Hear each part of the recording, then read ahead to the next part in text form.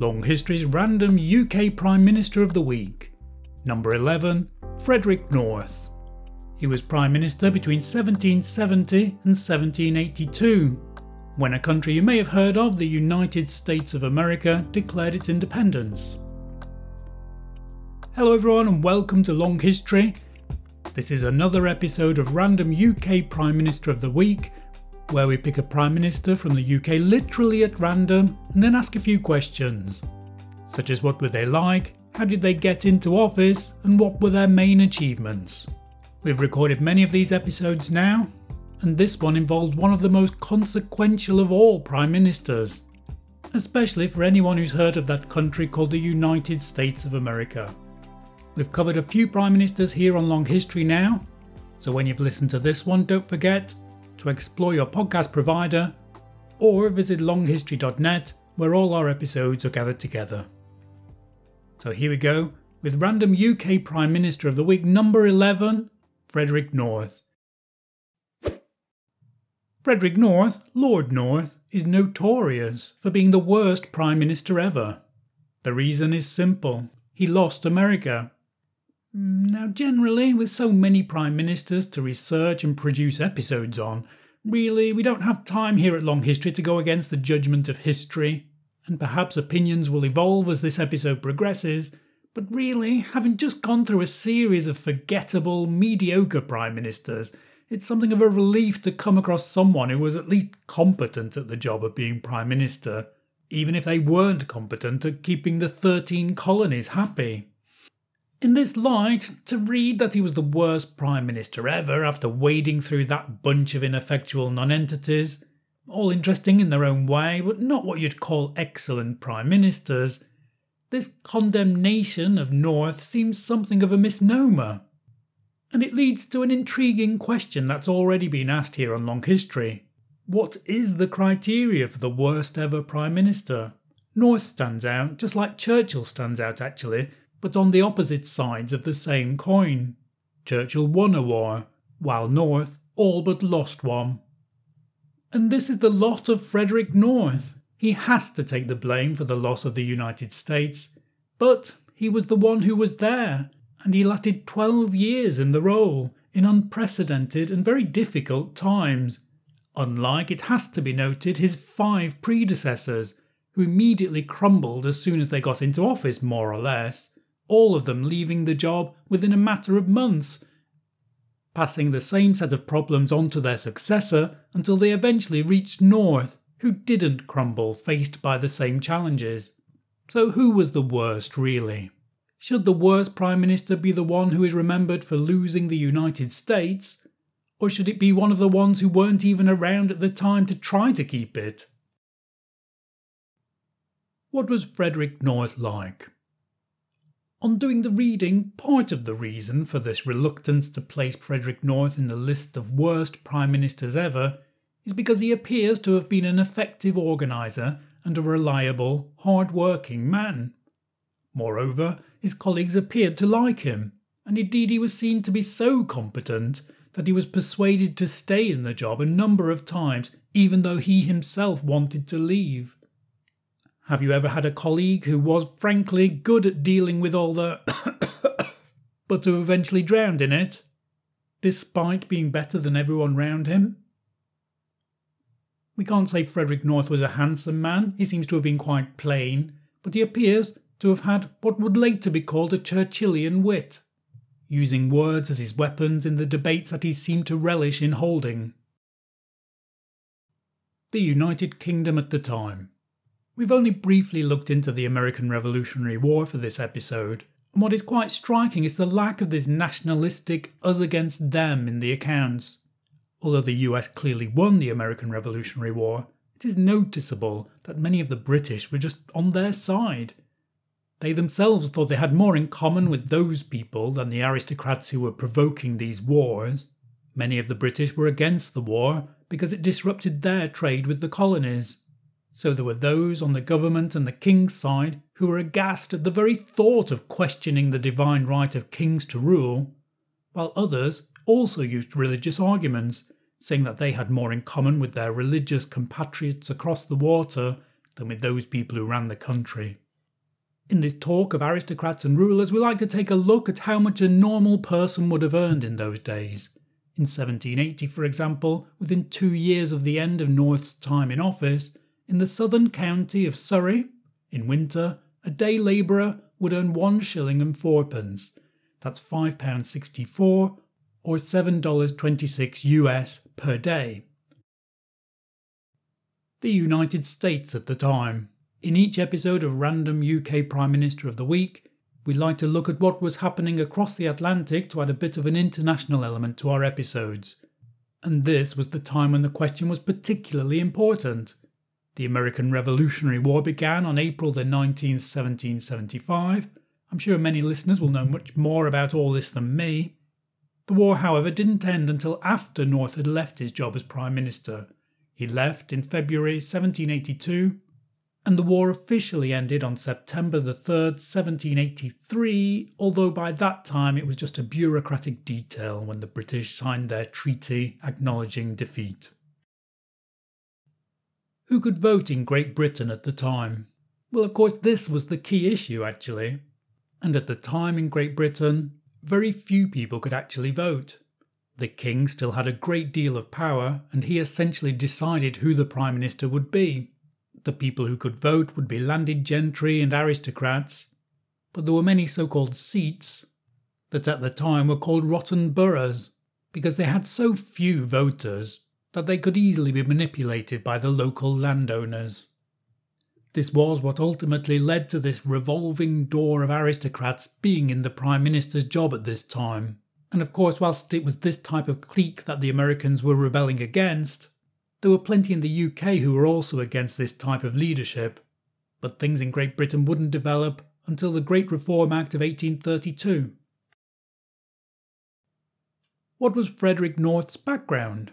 Well, anyone who's listened to any other episodes of Random UK Prime Minister of the Week, particularly but not only with regards to these early Prime Ministers, will not be surprised that North was from an aristocratic family. Frederick North's father worked for the then Prince of Wales around the time that North was born, and apparently North even looked like George III, prompting suggestions completely unfounded that the Prince of Wales was North's father. The title of Prince of Wales is usually given to the heir to the throne, but in this case the heir in question, Frederick, the eldest son of George II, didn't actually make it to the throne, dying at the age of 44, and leaving his son, the eventual George III, to inherit the throne in 1760 at the age of 22. So it was into this world, close to the royals even from birth, that North was born on April the 13th, 1732 in London. Anyone listening to these episodes may already be able to guess North's educational background. One clue is that it is the most establishment background of all. And if you wanted to place your bets on where a Prime Minister will have been educated, it's safe to assume that he went to Eton School and then Oxford University. And indeed this is the case with Frederick North. He went to Eton just like 19 other Prime Ministers, and then went on to Oxford just like 29 Prime Ministers.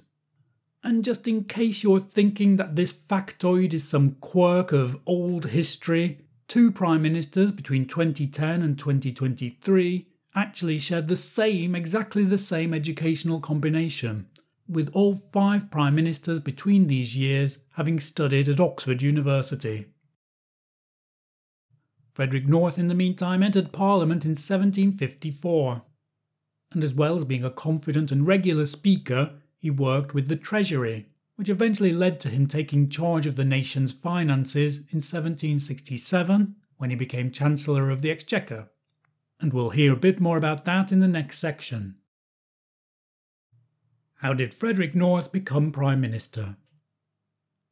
As we've stated, the 1760s began with a new king, George III, and this was followed by a quick rotating series of prime ministers prompted by this new young king who shook up the establishment.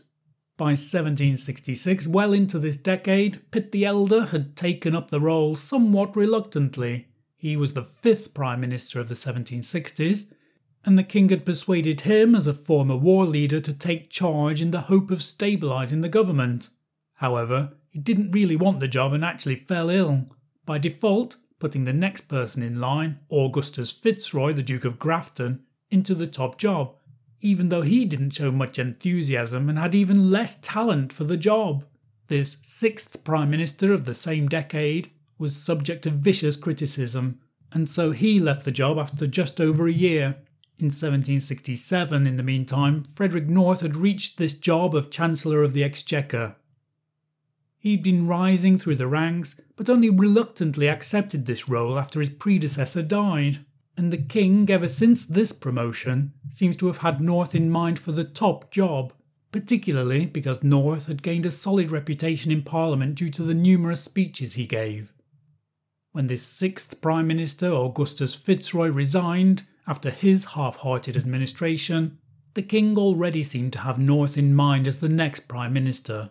But it still took him some months to persuade North to take the job, the man himself waiting until he felt he had enough support in Parliament to forge a stable government. So Frederick North was almost given the job by default because everyone else had already had a try. What were his biggest achievements as Prime Minister? Well, of course, in this case it's a bit of a moot point. North is famous for losing the 13 colonies, but one of the main reasons why he lost them is due to what can, in many other contexts, be seen as a very good quality in a Prime Minister. He was adept at keeping an eye on the country's finances. He was trying to keep the books balanced, and he did manage to reduce the country's debt. But in the next section, we'll see why reducing that debt worked against him. Why did Frederick North stop being Prime Minister?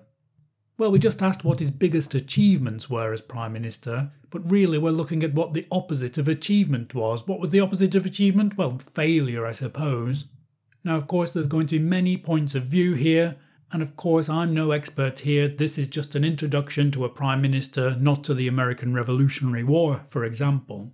But North's misstep, it seems, stems from his background in finance. My understanding is that North, with the support of many in government, including the king himself, saw the problems in the colonies as a purely financial issue. These annoying people didn't want to pay their taxes. So of course the solution was to make them pay their taxes. But they hadn't reckoned with the possibility that a group of people who go so far as to sail across a huge ocean to found new territories were not like taking orders from those people they left behind, people who very often were the very reason why they left the country. Really, we've already indirectly alluded to the problem of North's worldview. The people in charge at that time, including North, were establishment aristocrats through and through. They just hadn't realised that these people could be thinking with their hearts as well as with their wallets. Of course, one of the famous issues was the tea tax, and although North had not imposed the tea tax himself, he had supported it, and he even strengthened it with the Tea Act of 1773. Unfortunately, it makes me want to fall back on those stereotypes of an English Prime Minister sipping his own tea and sighing when he hears of events across the Atlantic weeks after they've actually happened. He rather complacently assumes that a few soldiers and a few eventual weak concessions will solve the problem. Eventually, he realised too late that clamping down on these people from the other side of the world just wasn't a realistic solution. Now, this episode isn't about the Revolutionary War specifically, but one thing that quickly becomes apparent is the absurdity, the impossibility of running such a war when communications take weeks, if not months. Although the British surrendered in the key battle at Yorktown on October the 17th, 1781, they didn't actually find out about it until November the 25th. By this point, North knew that the war was over, although it would continue to drag on for some years yet. It seems that the king was even then reluctant to let North leave the job. Ultimately, he managed to engineer himself out of the role by February of the next year, leaving it to his successors to have a fresh start, to tie up the loose strings and officially admit defeat. Why should we remember Frederick North? The war that defined his rule broke out 5 years after he'd entered office, years after the vast majority of his fellow prime ministers have already left the job. The following 7 years would define his downfall, Yet it was a far longer decline than many other prime ministers had. As we've said, he tried to leave the job earlier than 1782, but the king made him stay, apparently paying off his debts to keep him in the role. By 1778, other European powers, the French, the Spanish and the Dutch, were beginning to side with this new country, taking the opportunity to annoy their European rival. So, it's time for me to use what has become a bit of a political cliché when talking about British politics. I've tried to avoid it so far in episodes of UK Prime Minister of the Week, but it seems so appropriate here. It's a famous line attributed to another Prime Minister, Harold Macmillan, who was asked what the main challenges of the job of Prime Minister were. His reply was, "Events, my dear boy, events." Now, it's been questioned whether he actually said this, but it does seem particularly apt for Frederick North. Many biographies state that he could have been an excellent Prime Minister if it were not for such events. Those annoying, world-changing details of history. It is noticeable, however, that North inherited many of these problems from his predecessors, those revolving 5 or 6 Prime Ministers of the previous decade. Now, war is never an easy time for a Prime Minister, but for 7 years of the American Revolutionary War, North stayed in the top job. Other Prime Ministers have quickly been swept away when faced with similar challenges. In World War I, it happened to Herbert Asquith, the Edwardian gentleman who was quickly pushed aside when the country decided it needed more of a man of action. In World War II, Neville Chamberlain had tried his best to appease Hitler, but he was swept aside and replaced by Winston Churchill when the war proper began. So in some ways he must have been a good war leader, but in the end it's the result that counts. And whilst the British won both of those wars, World War I and II, this one the British lost. Now perhaps we're being a bit too generous here to a man who underestimated those people across the Atlantic who he was fighting. Bad luck can't be the only reason he made the wrong decisions at crucial moments. North chose to view these people as greedy tax dodgers who needed to be put in their place, not realising that these people had the upper hand and the passion to create their own independent country. Thank you for listening to this episode of Long History. I hope you've enjoyed that, although I'm particularly aware more than ever that there will be many opinions about what happened here. So as always, I'd repeat that I'm not an expert here. This is just an introduction to Frederick North. This is just a starting point for your own research and a particularly interesting point in history. So if you've made it to this point, I hope you have liked it, so please do give it a like if you can, and subscribe and follow Long History for future episodes of Random UK Prime Minister of the Week. So we'll sign off there. Thank you for listening. This was Random UK Prime Minister of the Week, number 11, Frederick North. Goodbye.